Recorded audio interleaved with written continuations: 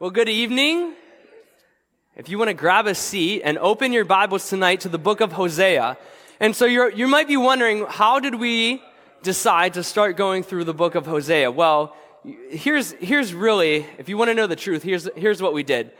You know, Tim walked outside today and he saw a shadow and he said, well, we better start a 6-week series in the minor. No, I'm just kidding. That's for my friend Steve. He sent us over that meme today. But we are starting through the book Minor Prophets. So we will be going through them, not necessarily in order that they are in your Bible, but teaching through the minor prophets. So just as a raise of your hand, how many of you have ever studied the book of Hosea before? A few? Okay, so maybe like 5 or 6. Great. It's good. We get to journey through it together. Well, if you didn't already, Tim mentioned that there's this pamphlet in the back, or this piece of paper. You're going to want to get this. It's yours to keep. Fold it, put it in your Bible. I have one from forever ago. It's right here. I just keep it, and it's really, really helpful because what it does is it has all the kings of Israel, and whether they are of the line of Judah or the line of Israel, and then it also shows you on there all the different prophets and who was prophesying at the same time and during what reign of the kings. But here's the one thing you can't do, okay, that we're asking. Be gracious. Because I found this on the internet, and I know that it's not perfect. I know that we don't know some of the dates exactly, and that's okay. It's just a tool to give you and to give me an idea as we're navigating the prophets. So make this yours, write down on it some important dates as we're going through important dates, but it will be super, super, super helpful for you as we go through this. So with that being said, a couple of just questions as we start. You might be asking, what is a minor prophet? What is the minor prophets? Well, the Bible, the Old Testament, is kind of divided into two different sections in the prophecies. There's the major prophets, and then there's 12 minor prophets. But why are they called the minor prophets? It's not because their message is any lesser than that of the major prophets. It's simply that they're just smaller in size. And so it's you know, when we did this in the Bible college, we made a graphic for it, and we called it a study through the not so minor prophets. In terms of, we just think minor, that there may be lesser, I don't have to pay attention to it, or maybe their message that God has for us in the minor prophets isn't as relatable or as significant as the larger prophets, but that's not so, and we'll see that even tonight. So the minor prophets, and tonight we're going to be looking at the book of Hosea. And so we're going to spend 4 weeks in the book of Hosea.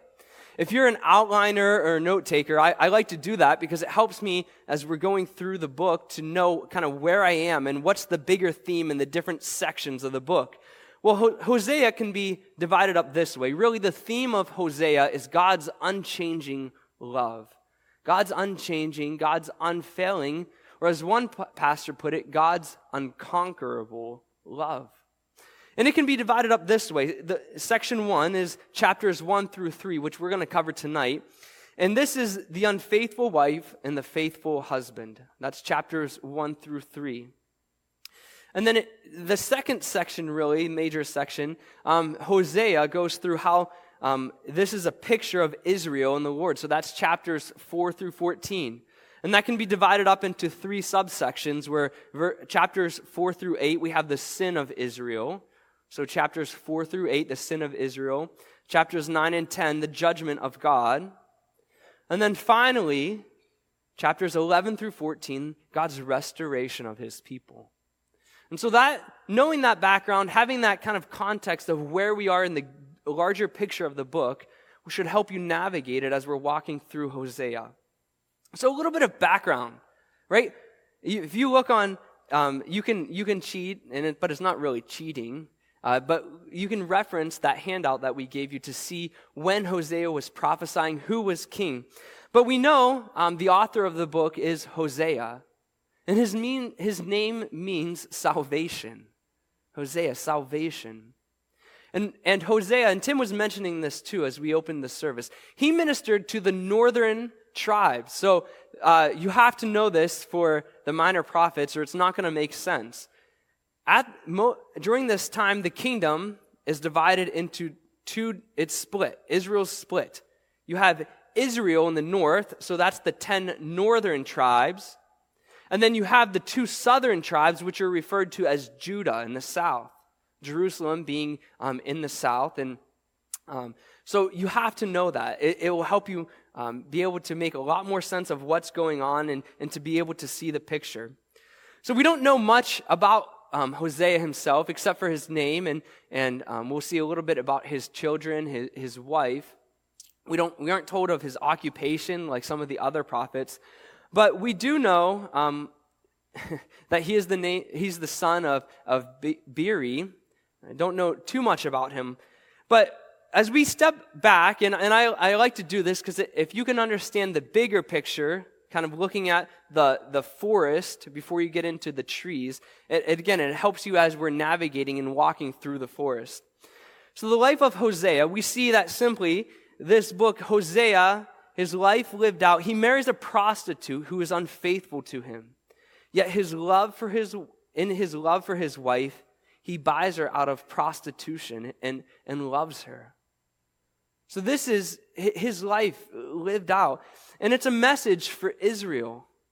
The Lord is going to use Hosea and his love for his wife, his buying her back out of slavery, out of bondage, is a message to the Lord for his people who were living in unfaithfulness to him, in idolatry. And this is God's heart demonstrated through a life of a man. And yet today, this is still applicable. There's living messages, as one pastor puts it, for us today. A couple of those, there's many, but I'm just going to point out 2 for us as we start the book tonight.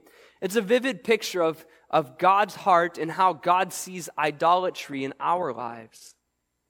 But you see, oftentimes, idolatry, we don't really think about it here in America or in Pittsburgh, right? Because we don't have little wooden carvings of statues, or we're not bowing down to posters per se. But there's idols. There's idols, and it opens our eyes to see that. God wants us to be shocked by it. We'll go through that we might repent and be healed.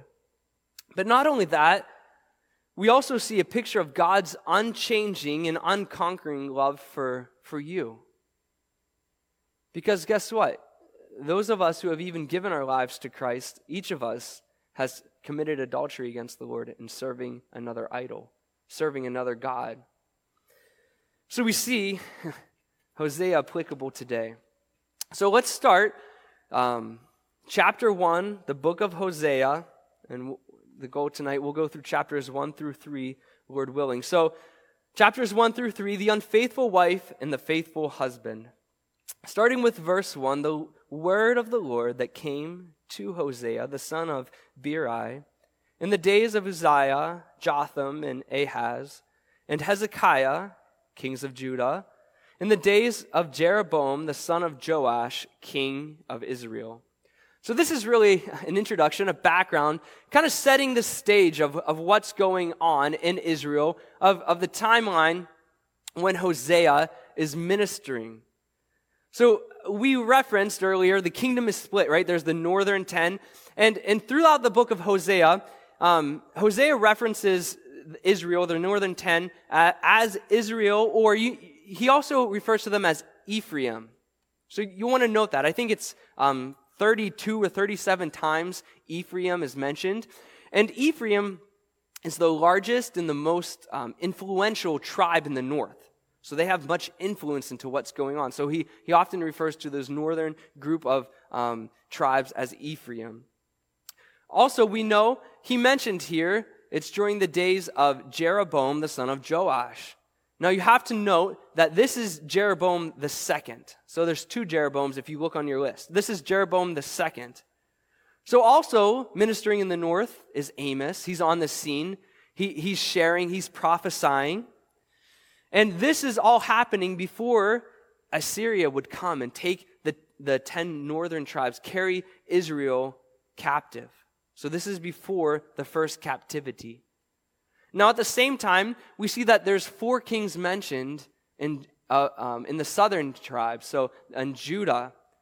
There's 4 different kings mentioned, and it's interesting. Why 4 versus 1? Well, one commentator said this: the Lord, in mentioning the 4 kings of the south, is saying it's because he's emphasizing his covenant through David, right? David would be of the southern tribes. So Isaiah would be on the scene in the south, ministering and prophesying to the people at that time. But it's important. If you go back and if you read through Kings and the book of 1st and 2nd Kings and kind of set yourself of what's actually happening within the nation at this time, we see that it's very dark days for Israel. Very dark days, deep in sin. So you remember after Solomon died, right? We had King Saul, and then after Saul was David. And when David passed off the scene, Solomon, his son, reigned in his place. But do you remember when Solomon died? That's when this split happened.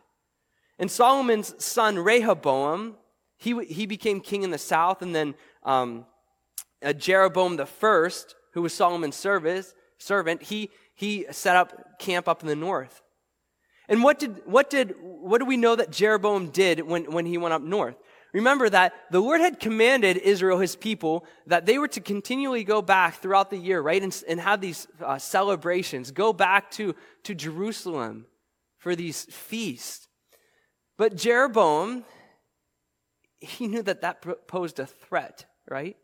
Man, all the tribes, these 10 tribes, they're going to be going to the southern kingdom, and what happens? I don't want to lose my influence. I don't want to lose my kingdom per se. I want to keep it intact. And so what he did is he set up 2 golden calves. And he didn't say that they're not God. They're a representation of God in the northern tribes. And so he told the people, you don't have to go down to Jerusalem now. You don't have to obey the Lord. This is convenient. Just stay here. Right? And sometimes that's easy. To not worship the Lord how he instructs us to worship. And we'll see that led to idolatry, right? Because now I'm making an image of God. I don't want to worship him in the way that he's commanded. But this began Israel, the northern tribes, starting down the path of idolatry. It's how it entered in. Years later, now they're steeped deep within it. Not only that, but if you go back and if you look at the kings, what they were doing is they would oftentimes set up alliances, right? They would say, oh, well, their enemies, they'd go and say, we'll pay you so much gold or whatever it may be to not fight against us and to be on our side. And so there'd often times with that, there would be marriage relationships that would be entered into these pagan and Gentile nations now, right? And the king would marry a relative, their daughter, or whatever it may be, their son. And this would, again, open the gate for pagan worship and for idol worship into the nation. And so slowly but surely they fell. And it's subtle, isn't it? And that's how it happens in our lives. Idol worship just enters in. We don't even realize it. Just little compromises, convenience, political moves, wanting to hold on to our kingdoms. And so we know that the nation's at this point now. So God's ministering to them. He's sending them these prophets that they would see, that they would repent, that they would turn and allow the Lord to heal them. At the same time, it's also interesting as we go through many of these prophets, while morally and in the eyes of the Lord, it's a time of darkness, from the world's perspective, everything's great. The nation is prospering economically. And yet, God would say, I'm not pleased. And he withdraws his blessing. So, verse 2, we see here, says that when the Lord began to speak by Hosea, the Lord said to Hosea, go take yourself a wife of harlotry and children of harlotry, for the land has committed great harlotry by departing from the Lord. So we're introduced here, the Lord ministering, him speaking to Hosea.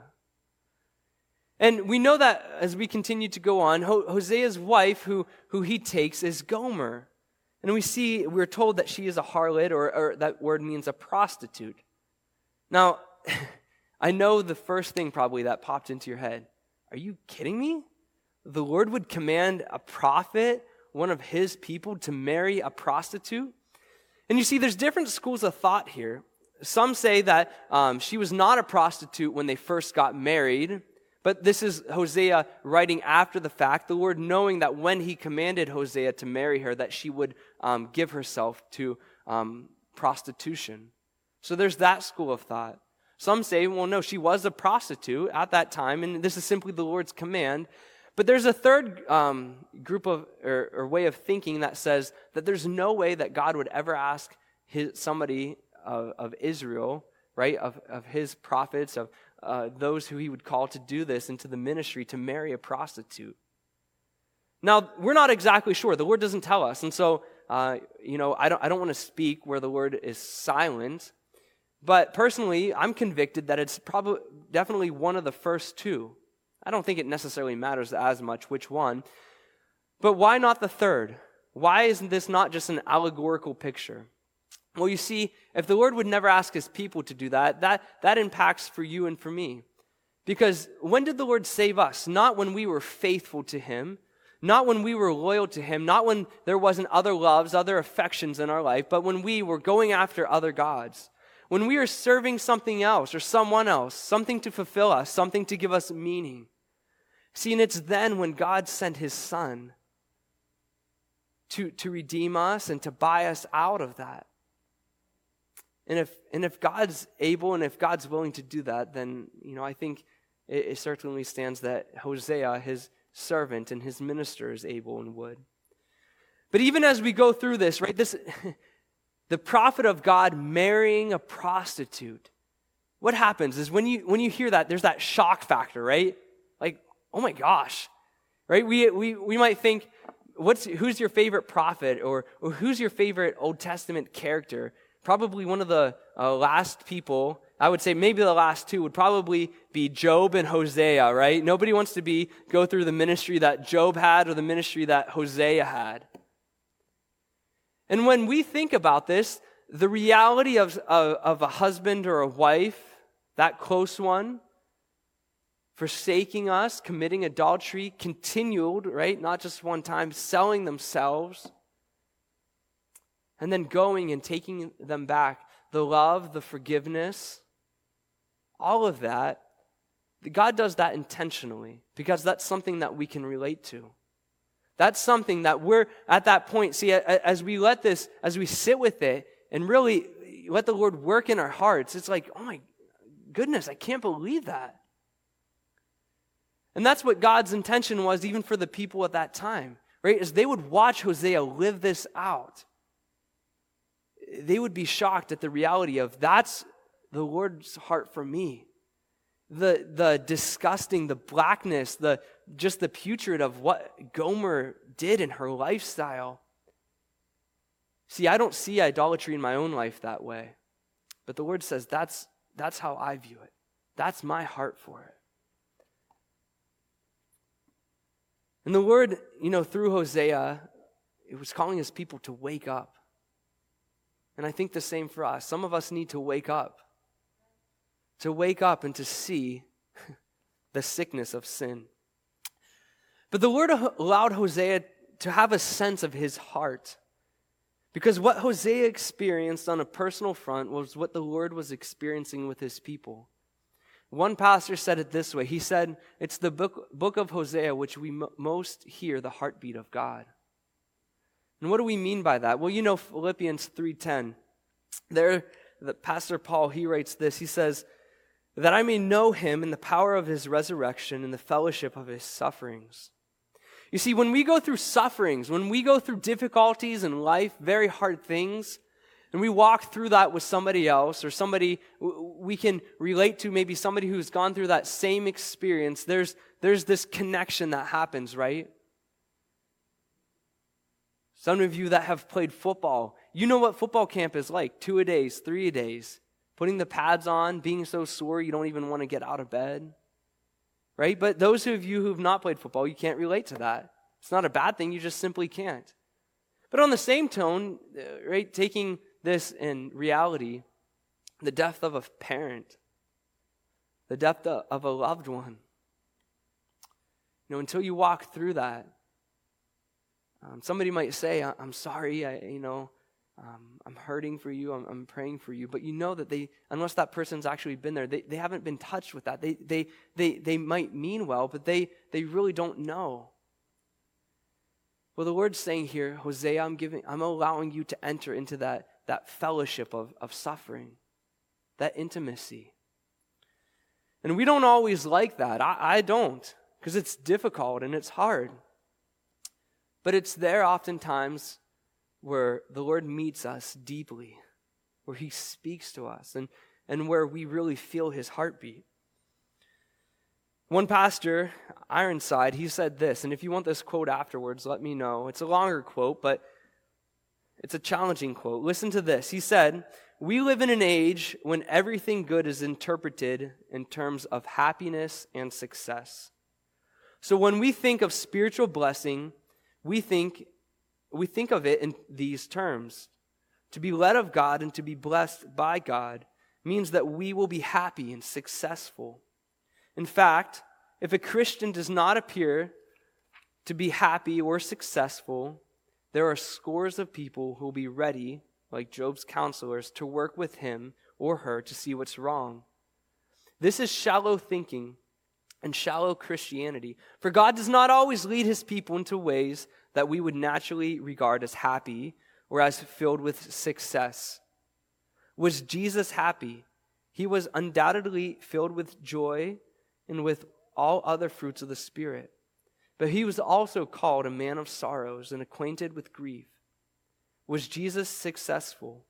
Not by our standards, nor by any standards that we might have applied to him or anyone living at that time.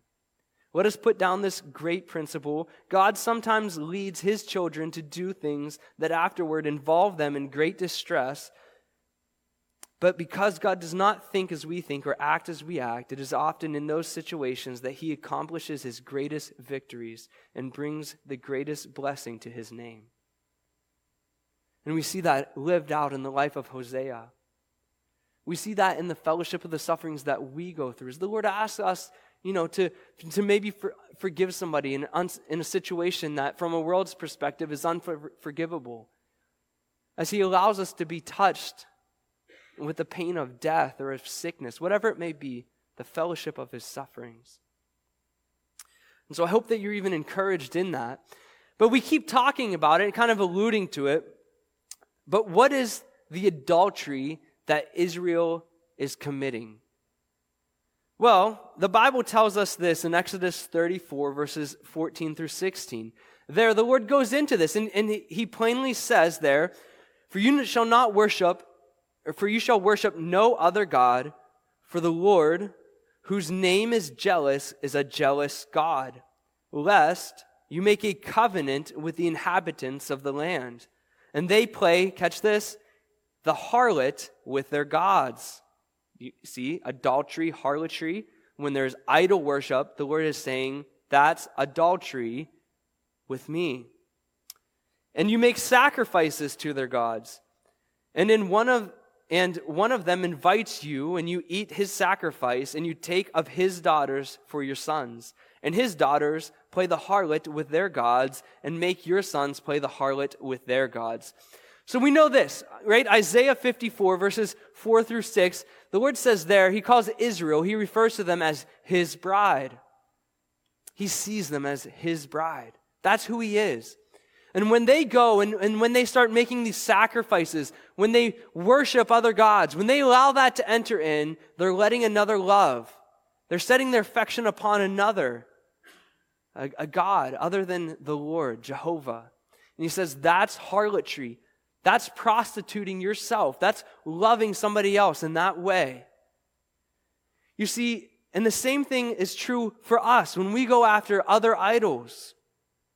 Fantastic though, right? I don't have idols. I remember we went to Hawaii, and my uncle was in the Navy there, and he married my aunt. She worshipped Buddha, and I remember going up and like outside of their house there was a little bowl with white rice in it. And I'm like, why is there rice? Do they eat dinner outside? I don't know. Well, you go in and there's all these golden statues to Buddha and everything like that. But you see, like, that's, when I think of idol worship today, that's what I think of idol worship. But Tim Keller said it this way, and this is convicting.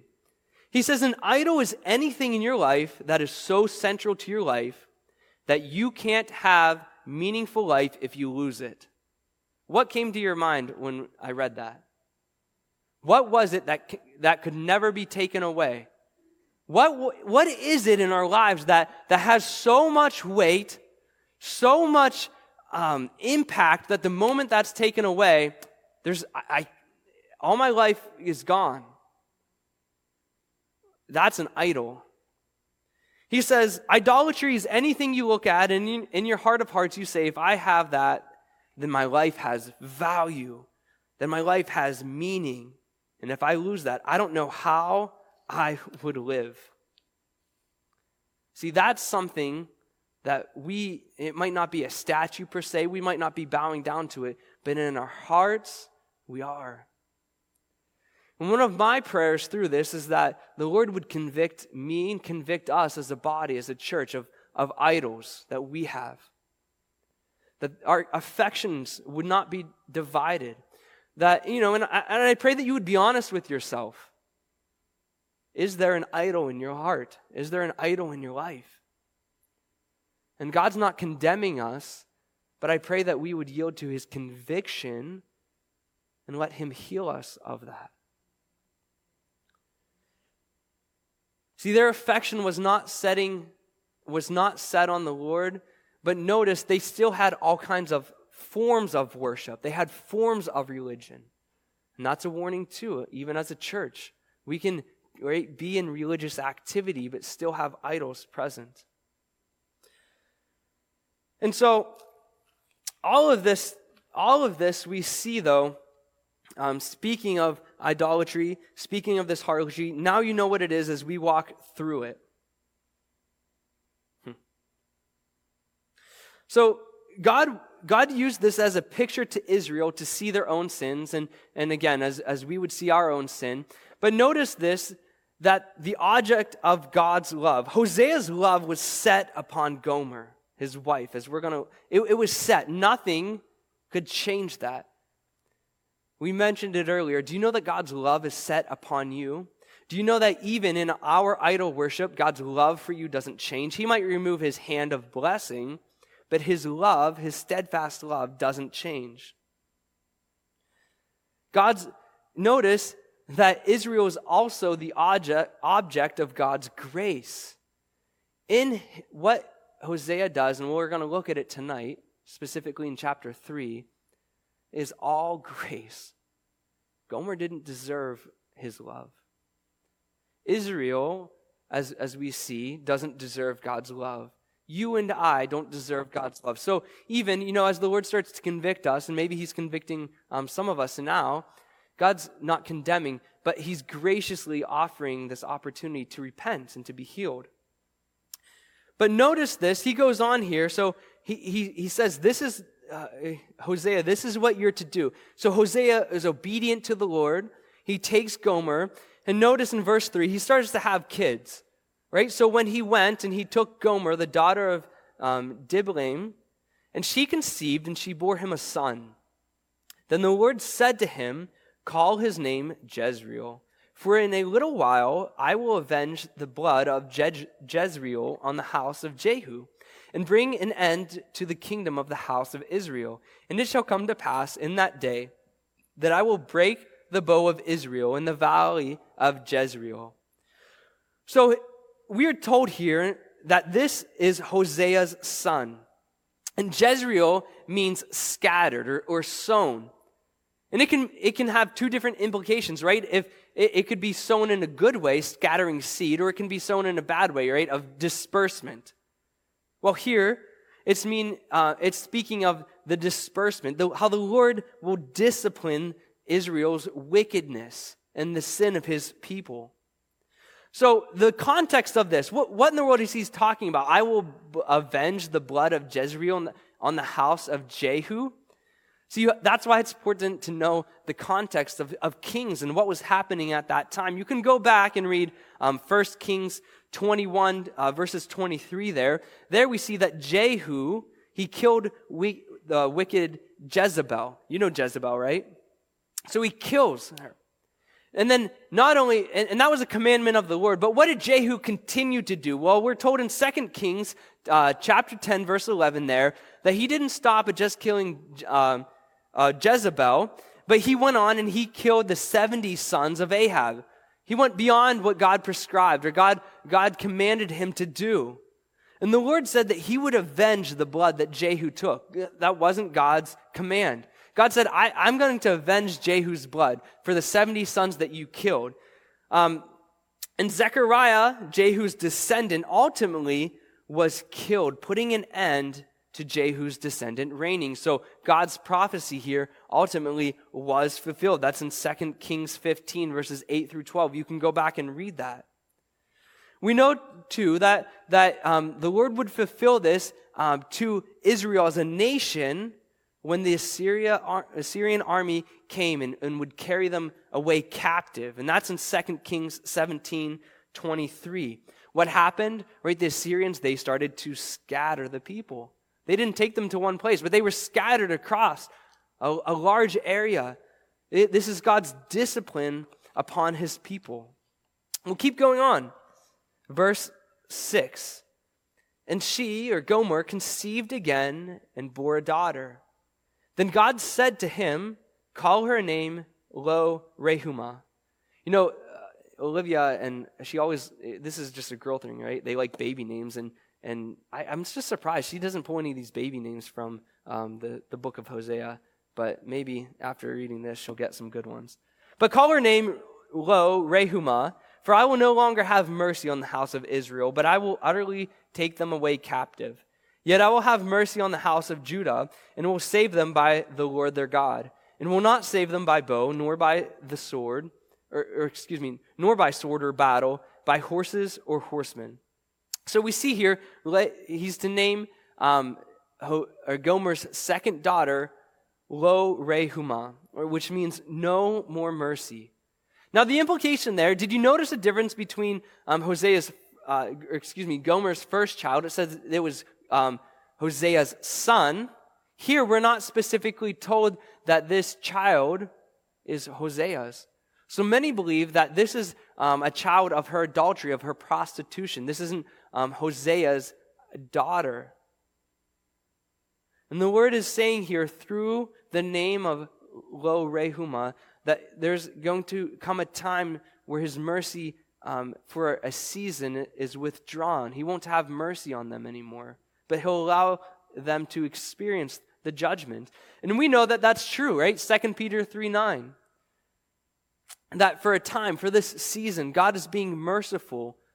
He's not willing that any should repent, but that all should come to everlasting life. That he's giving them an opportunity to turn to Christ.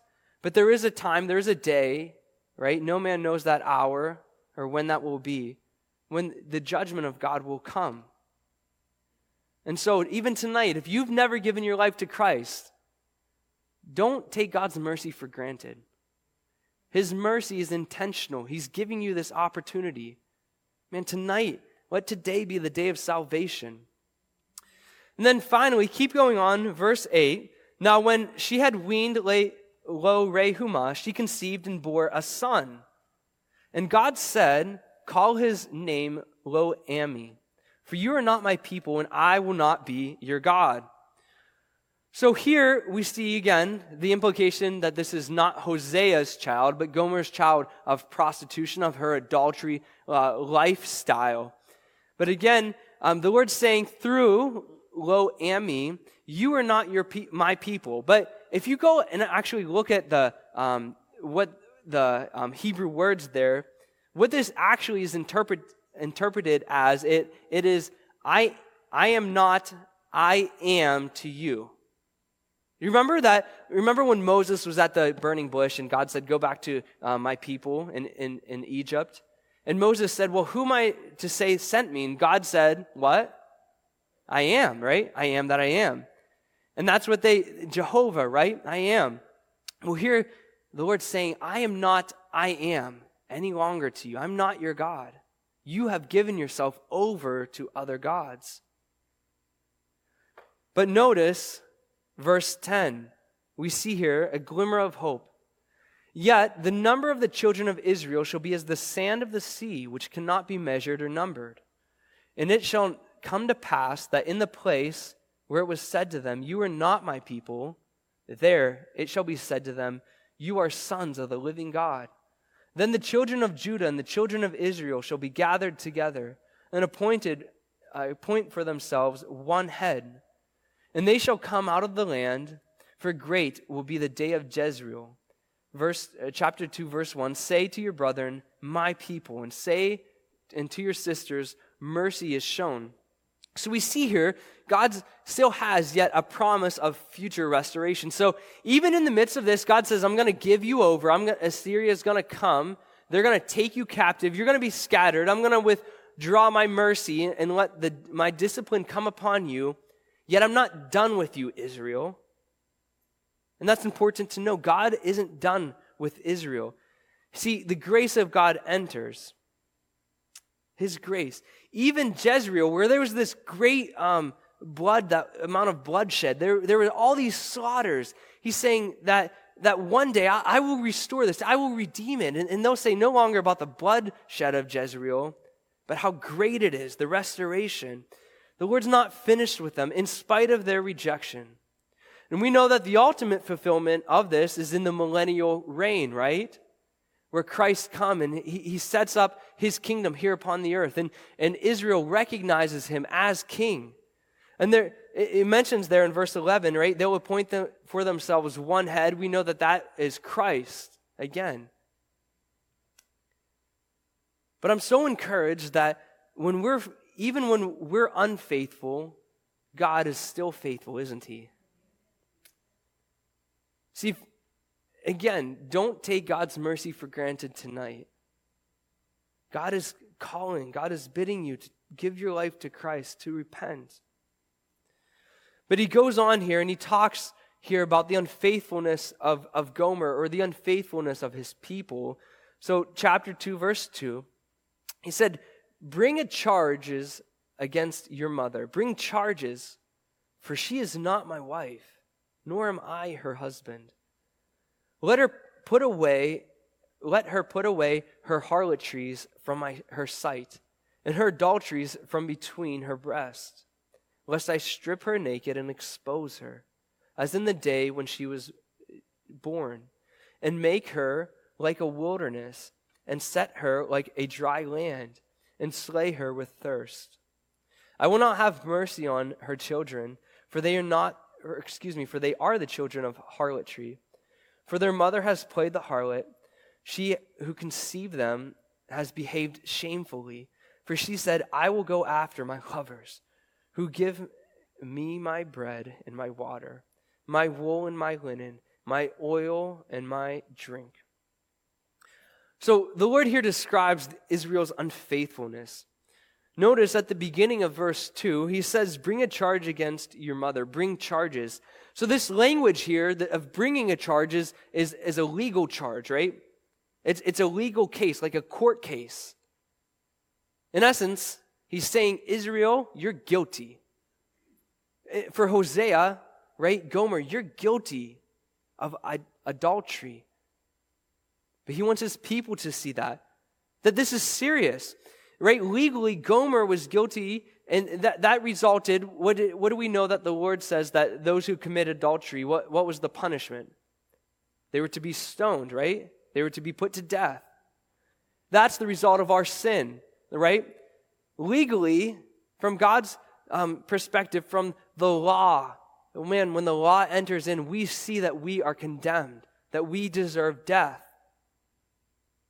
And she said there, did you notice in verse 5, for she said, I will go after my lovers. Israel had left the Lord in going after other idols. That's key. She forsook God. God never forsook her. The Lord kept his covenant. He was faithful. But as we look at this, the Lord allowed Israel to go after these other gods. That's what love is, right? Love is not forced. Love is not it's not the hand, right, forcing her. But God said love has that freedom. And I will let you go. Israel continued to want to go down that path, and he gave her over to that. And it's interesting. The Lord can do that, right? Give us over if we continue to pursue idols. If we say, Lord, I'm not going to heed, and we continually deny the conviction as he convicts us through his word by the Holy Spirit, eventually he will just let us go. And we will go after these other lovers.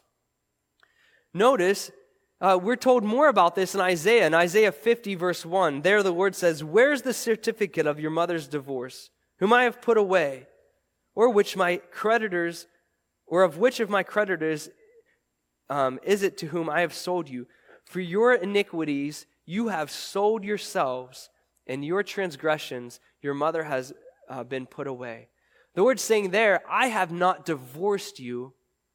I have not sold you into slavery to pay a debt that I had. The Lord doesn't have a debt.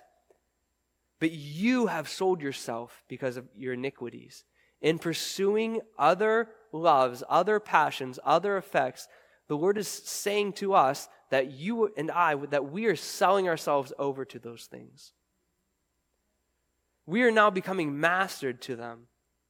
We become in bondage to them, enslaved to them.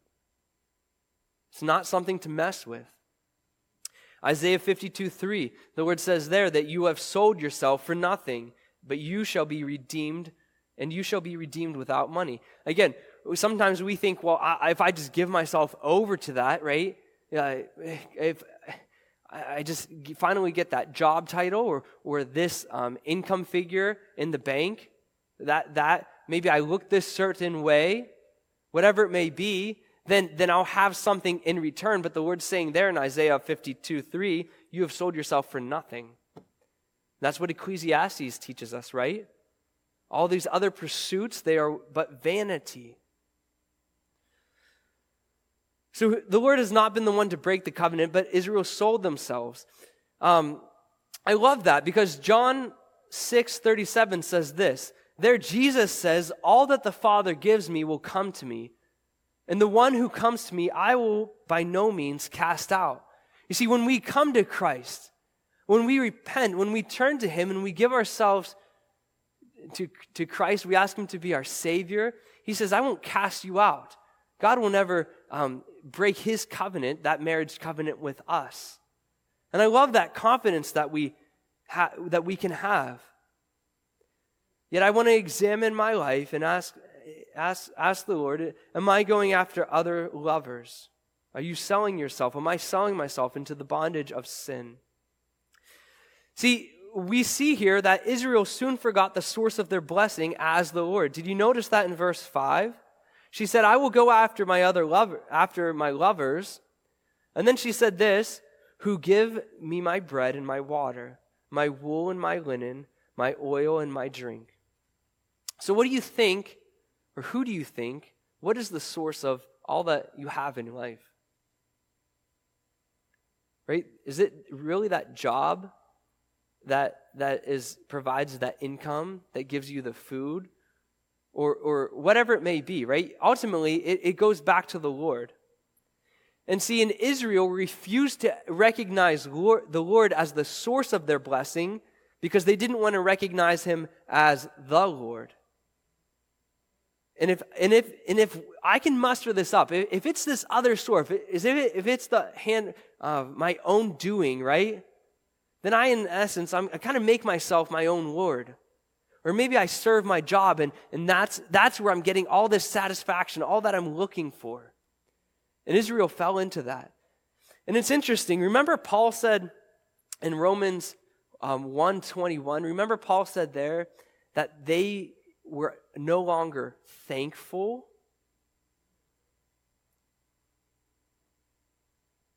And I think that's something that's important to examine.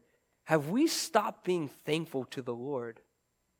And that the Lord can use that to be a warning sign. Like what happens right before something, when your car starts to go out, there's little check engine lights before it blows, right? The check engine lights come on. I think I have like 2 or 3 of them right now in my car. And that's an indicator, hey, something's going to happen, right? Something needs examined. Let's take care of this before you're stuck on the interstate and you have to call AAA. And that's what the Lord does even now, right? Have you become unthankful? The Lord says that starts to lead down a path of idolatry, of worshiping other gods. But notice what the Lord does here. Verse 6. He says, in spite of all of this, although you have gone after other lovers, although you have stopped being thankful, he says, therefore, so in light of this is my response. Behold, I will hedge up your way with thorns and wall her in so that she cannot find her paths. She will chase her lovers, but not overtake them. Yes, she will seek them, but not find them. Then she will say, I will go and return to my first husband. For then it was better for me than now. For she did not know that I gave her grain, new wine, and oil, and multiplied her silver and her gold, which they prepared for Baal. So we see here, like Job. Do you remember in Job, the word says that he hedged Job around? That hedging was a hedge of protection. Well, here the Lord says, in a sense, I'm going to hedge my people Israel, but that hedging is protection and not allowing them to be able to succeed in what they continually to pursue. He says you'll chase after these other lovers, but you'll never be able to get on that path. You won't be able to find it. And notice, he says there in verse 7 that the people would say, I will go and return to my first husband. In essence, they say that they'll repent and turn to God, but there's no evidence here that they actually did repent, right? Simply confession of our mouth is not repentance, but confession with our mouth begins, and then repentance is shown by our actions and by our lives. There was no reality for Israel. Notice this. Keep going on, verse 9. Therefore, I will return and take away my grain in its time, my new wine in its season, and I will take back my wool and my linen, given to cover her nakedness. So the word says, I will remove the blessings that I have given to you. Verse 10, and now I will uncover her lewdness in the sight of her lovers, and no one shall deliver her from my hand. I will also cause her myrrh to cease, her feast days, her new moons, her Sabbaths, all of her appointed feasts. And I will destroy her vines and her fig trees, of which she said, these are my wages that my lovers have given me. So I will make them a forest, and the beast of all the field shall eat them, and I will punish her for the days of Baals to which she burned incense. She decked herself with her earrings and with jewelry, and she went after her lovers, but she forgot me, says the Lord. So we see here that we know Israel didn't return to the Lord, so he removes their blessing. Notice in verse 9, he says that he will expose their sin. And you know that that's merciful of God to expose their sin, right? In essence, he tried to deal with them in private, but he says, now I will expose it. It will be in the open, not to shame you, not to condemn you, but again, his heart is for repentance, that they would return to him. Verse 11, notice there was much religious activity. There was, the Sabbath. They were still honoring the Sabbath, right? Keeping the law. They were celebrating their feast days, but still there was no reality. There was no reality of that. In all of this, God was giving the people over to what they desire. That reminds me of Jeremiah 2:9, where there the Lord says, your own wickedness will correct you, and your backsliding will rebuke you. Know therefore and see that it is an evil and bitter thing that you have forsaken the Lord your God. And the fear of me is not in you, says the Lord God of hosts. See, this isn't God's hand coming on them, but in removing his hand of blessing, he's saying your own sins, your own iniquities are finding you out. And it's actually their own sin that's correcting them in this. So notice verse 14. We see, even in spite of all this, right? God says, you don't want to repent, you continue to go after other lovers, you don't want anything to do with me. At that point, from my reaction, I'd say, well, forget you. Or I'd say, come on, you want this? I'll show you who really is in charge here, right? And whop them upside the head. Never mind. So look what the Lord does. This is the heart of God. The Lord says in verse 14, he says, therefore, behold, I will allure her. Or that means I will woo her, I will draw her, and will bring her into the wilderness and speak comfort to her. That's not what my reaction would be. To take her to the wilderness and to speak comfort, I'd say, let's go behind the shed and I'll get the belt out, right? And we'll correct you that way. But that's not the heart of God. You see God's heartbeat here? And sometimes we view the Lord in that way. That God's just taking us behind the woodshed and correcting us. He disciplines us, right? But notice his heart. Notice first, where does he say that I will draw her to, I will take her to? The wilderness. Well, what do you know about the wilderness? What do I know about the wilderness? Well, I know, number one, that I probably wouldn't survive very long in the wilderness, right? I have no survival skills. My necessities are all stripped away. I know that probably after a day, my cell phone would be dead, and therefore I couldn't go on the internet, no calls, texts, none of that. So if I were to be stuck in the wilderness, I'd be hungry, and instead of worrying about is Tom Brady retiring or is he not retiring, by checking ESPN or maybe all the work emails or sending that meme to my friend, because my phone doesn't work anymore, I'd start to really listen to the Lord. I'd start letting those things distract me because I don't want to deal with my sin, or I don't want to deal with that thing that God's putting his finger on in my life. See, when God takes us to the wilderness, oftentimes it's that place of everything's stripped away and taken away, so then we'll finally just sit with him, right? And hear him. And you know that God does that with his people. You remember, when they came out of Egypt, where did they go? They went to the wilderness, where God would teach them, and he would prepare them to enter the promised land. Do you remember John the Baptist, when he was baptizing, preparing the way for the Lord? Where did the people go? They went to the wilderness to be baptized. Do you remember Paul the Apostle, as he was called by God and then prepared? He had a time in the wilderness with the Lord. So God says, right, go to the wilderness, and there I'm going to speak words of comfort to you, not words of condemnation.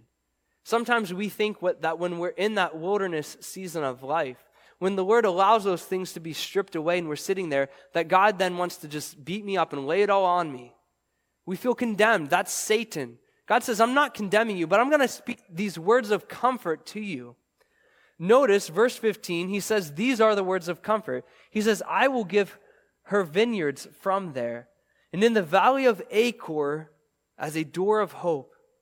And she shall sing there as in the days of her youth, as in the days when she came up from the land of Egypt. So he says there in the wilderness, this comfort that I will speak to you, he talks about this door of hope. And he refers to the valley of Achor. And you know, because you're Bible students, Joshua chapter 7, it was there when Achan took of the spoils of the victory, right? And he hid them. The Lord said, all the spoils are to be mine. You're not to take them. They're to be set apart unto me. And Achan took them, and he hid them in his tent, and his sin was found out, right? The Lord knew. He hid it from everybody else, but it wasn't hidden from the Lord. And what happened? Achan and his family, they were put to death in the valley of Achor. So from Israel's mind, if you were to talk about the valley of Achor, you're thinking of death, of condemnation. Well, the Lord is saying that there, in that valley where there was death, there you're going to find this door of hope. These words of comfort. But what is that hope? Man, write this down. John 12:27. John 12:27. There Jesus says this. He says, "Now my heart is troubled. And what shall I say? Father, save me from this hour? No, but it is for this reason that I came for this hour." See, in the valley, in where there was no hope, in the valley of death and condemnation, there Jesus went. And where we have our sin, right? We have sinned and we deserve to be stoned to death. And we're in trouble. There Jesus said, "I came and my heart is now troubled." Because there's my sin, your sin, he bore upon himself. Not only that, but Jesus says in John 10:9, "I am the door. If anyone if anyone enters by me, he shall be saved." You see, this comfort, this hope in the valley of trouble is Jesus. Because it's Jesus who bore our sins. It's Jesus who took my condemnation upon himself. And now he says, just enter in. The door is here. I've made the way back to the Father. And that's what he when he takes us to those times of the wilderness, he's not giving us self-help programs, but he points us back to Christ. And he says it's the gospel is the answer. Not some self-help program.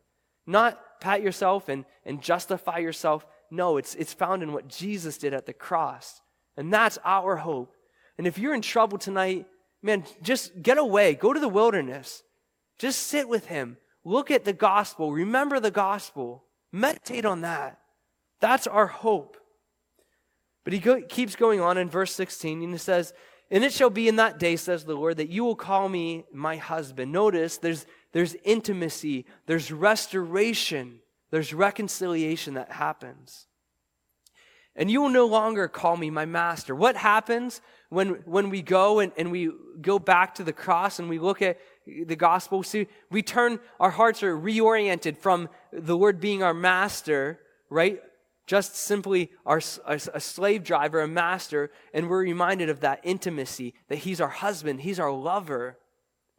He keeps going on, for I will take from her mouth the names of Baal, and they shall be remembered by their names no more. In that day I will make a covenant for them. This is the new covenant of grace that he's referring to. "With the beasts of the fields and with the birds of the air, with the creeping things of the ground. Bow and sword of battle, I will shatter them from the earth to make them lie down safely." Verse 19, "I will betroth you to me forever. Yes, I will betroth you to me. In righteousness and justice and loving kindness and mercy, I will betroth you to me in faithfulness, and you shall know the Lord. It shall come to pass," verse 21, "in that day that I will answer, says the Lord. I will answer the heavens, and they shall answer the earth, and the earth shall answer with grain and new wine and with oil. They shall answer Jezreel. Then I will sow her for myself in the earth, and I will have mercy on her who had not obtained mercy. Then I will say to those who are not my people, you are my people, and they shall say, you are my God." Notice that there's restoration. And did you catch all the I wills from the Lord? He's not saying that you will, that you'll improve your behavior, that you will do this. He's saying, this is me. This is the covenant. That's the covenant of grace, right? It's about what he would do. But we know that Jeremiah 31 speaks of this new covenant, where God would write his law upon our hearts. But nevertheless, keep going on, finishing it out because we're running out of time here. Chapter 3, thankfully it's only 5 verses, so we can do it. So we see Hosea's faithfulness in chapter 3. "Then the Lord said to me, go again, love a woman who is loved by a lover and is committing adultery, just like the love of the Lord for the children of Israel, who took to other gods and loved the raisin cakes of the pagans. So I bought her, verse 2, for myself for 15 shekels of silver and 1 1/2 homers of barley. And I said to her, you shall stay with me many days. You shall not play the harlot, nor shall you have a man. So too I will be towards you. For the children of Israel shall abide many days without king or prince, without sacrifice or sacred pillar, without ephod or teraphim. Afterward, the children of Israel shall return and seek the Lord their God and David their king, and they shall fear the Lord and his goodness in the latter days. So notice here that Gomer's lifestyle had led to her being sold into sin, right? Whatever it may be, she's now become a prostitute. She's someone's slave. And the Lord says, Hosea, I want you to go down to the market. Imagine this. Go down to the market where they're going to be auctioning off these slaves. You know, the slaves would be naked at that time. Shame, right? And I want you to buy your wife back. Can you imagine what that would be like if you were Gomer? Man, you've been unfaithful to your husband, and who do you see unfaithful time and time again? And who do you see standing in the crowd bidding for you? And it says that she was bought for 15 shekels of silver. That's half the price of a slave. Right? Half the price of a slave, and 1 1/2 barley. Is that all that Hosea had at the time? He gave her all for? I don't know. Maybe he didn't have like 16 shekels. All he had maybe was 15, but he had some barley. And he gave it all to buy her back, to redeem her, to take her again to himself. Man, what a potent picture of God's love for you and for me. Notice it says in verse 1 again, it says that the Lord said to me, go. See, it wasn't enough for Hosea just to say that he loved Gomer with his words, or to put a nice Valentine's Day Instagram post or Facebook post that how much he loved her, even though she was being unfaithful. But the Lord asked Hosea to do something really difficult that would be costly. And I love this because sometimes the Lord asks us to do that, right? See, there's people in our life who have hurt us, who we don't want to forgive. And the Lord asks us to go to them and to love them. And there's no way that we can do that in and of ourselves. But you see, the Bible tells us that Christ has been, he's our faithful high priest, that he's been tempted in all ways as we are. And he knows what it's like to go through this. See, because when we sold ourselves to sin, when we were slaves to sin, that's when Christ went. That's when, as the Bible tells us in Romans 5:8, that God demonstrated his own love towards us. He went. And that while we were still yet sinners, Christ died for us. So this action sermon that Hosea was preaching to the nation and to Gomer herself, the Lord says, this is my heart for you. Man, all of us who have given ourselves to another lover, another affection, another God, God has redeemed you out of that. And he's bought you back. But it's not with 15 shekels of silver and 1 1/2 homers of barley. But the Bible tells us in Peter that you're not redeemed with corruptible things such as silver and gold, but with the precious blood of Jesus Christ. God has set you free. You no longer have to be a slave to that idol. You might have given yourself over to that sin for years and years, but the Lord says, I've bought you back. Now walk in that freedom. Not only, have I loved you in word, but it's been demonstrated at the cross of Christ. See, Hosea had a decision to make. Would he go? Would he obey the Lord? And even tonight, some of us have a decision to make. Whatever God's asking you to do, if it's that idol, if it's that sin he's asking you to repent of, it might be hard, it might cost you something. You know, if I put myself in Hosea's shoes, I'd probably be pretty embarrassed, just to be honest with you. How shameful would it be to be standing there and to be buying back your wife? And everybody knows what she's done. But he still went and he did it. And sometimes our feelings aren't there at first, or we don't want to. But God says, go and be obedient, and I'll take care of the rest. And see, that's why not only has he redeemed us, but he's given resurrection power. We don't do this. We don't operate just by our own strength. But you've been given the Holy Spirit. Man, in our lives, there's no shame, of our idolatry and of our adultery to the Lord. We don't boast in that, but God saved us from that. And now we can let our lives speak, just as Hosea's and Gomer's life was speaking to all those around them, of God's unconquerable love, of God's grace to save those who have no hope, those who have given themselves over. And so, Father, we thank you tonight, Lord, for your love that isn't just theoretical.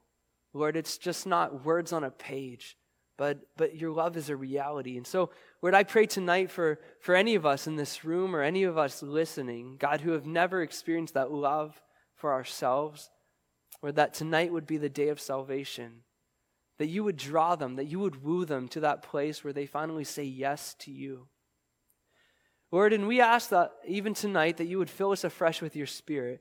God, that we don't want to be a people who go through the religious motions, who celebrate the quote-unquote feast, and Lord, have our church services, but Lord, don't and aren't obedient in the hard and the difficult things, Lord, that you ask us to live out in life.